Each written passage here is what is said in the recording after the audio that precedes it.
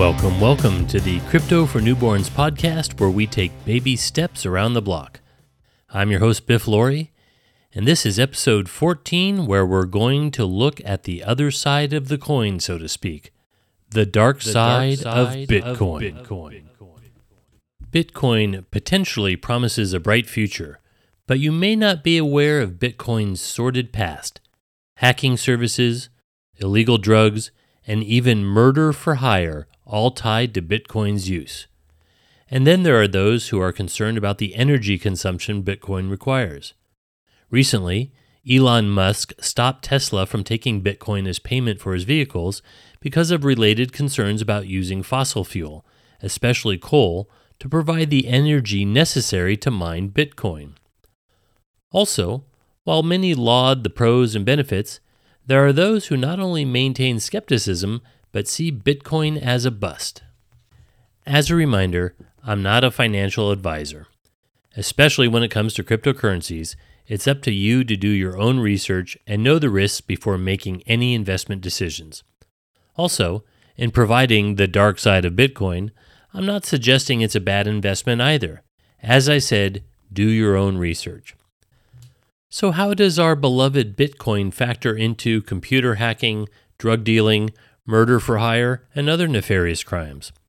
Well, it started with a website called Silk Road. The original Silk Road was actually a network of trade routes that connected Asia, Africa, the Middle East, and Europe from 2nd century BC to the 18th century. The Silk Road not only provided trade of goods, but also of culture, philosophy, religion, science, and technology. The Silk Road website?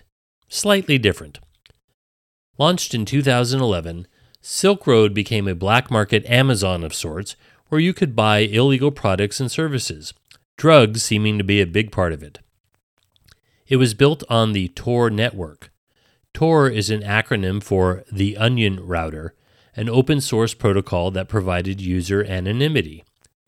Like many retail websites today, Silk Road provided user reviews to separate legitimate sellers from the riffraff.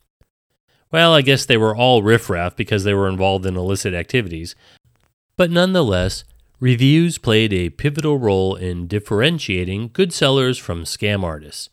Hey, customer service can make or break a business, even an illegal one.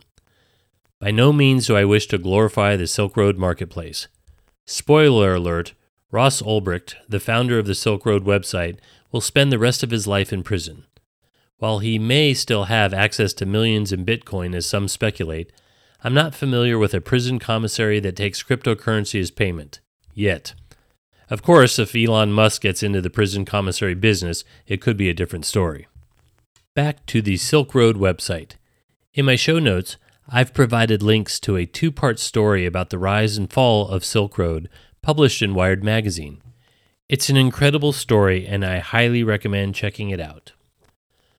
While the site was eventually shut down and the founder arrested and convicted, it took almost 3 years for that to happen.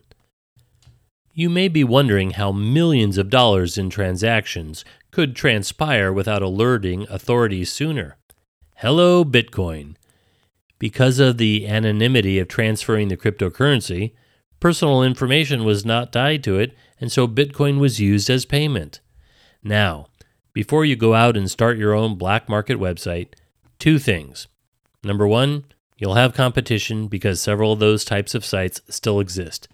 Number 2, there is always a trail.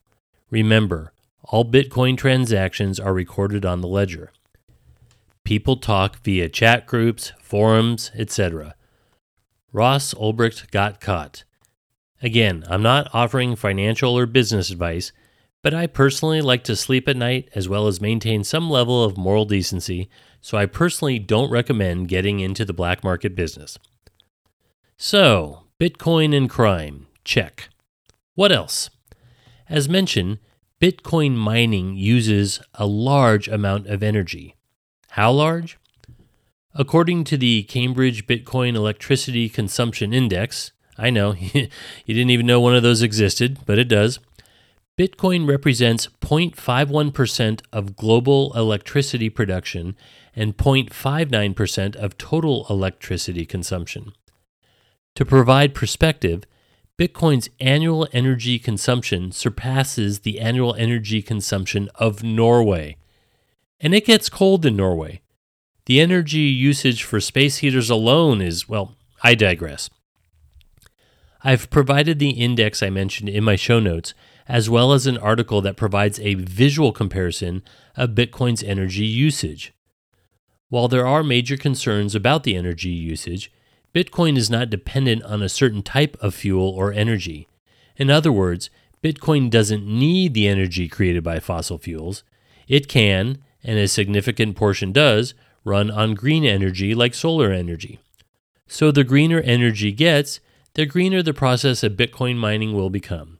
But still, using more energy than Norway? That's a lot, and a real issue on a global scale. Even if you overcome Bitcoin being used for criminal activity and consuming a mass amount of energy, there are still the skeptics out there that don't see Bitcoin living up to the potential benefits. In a Motley Fool article, Sean Williams provides 10 reasons why Bitcoin is a terrible investment. Granted, the article was written back in October 2020, and I don't know whether or not Sean has changed his mind, but he brings up interesting considerations.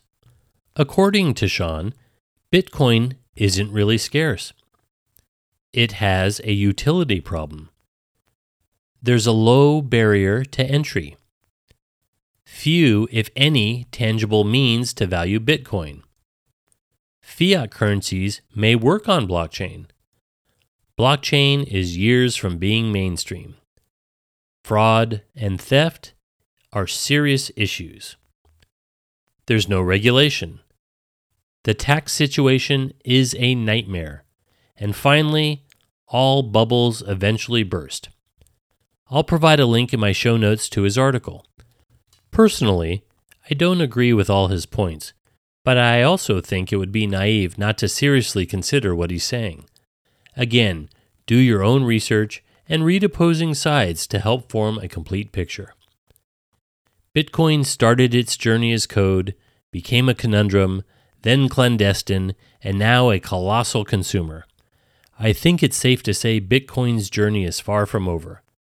As Oscar Wilde said, "Every saint has a past, every sinner a future." Which is Bitcoin? Saint, sinner, or both? Let me know what you think. Email me at biff@cryptofornewborns.com. I'm your host, Biff Laurie, and you've been listening to the Crypto for Newborns podcast, where we take baby steps around the block. Thanks for tuning in.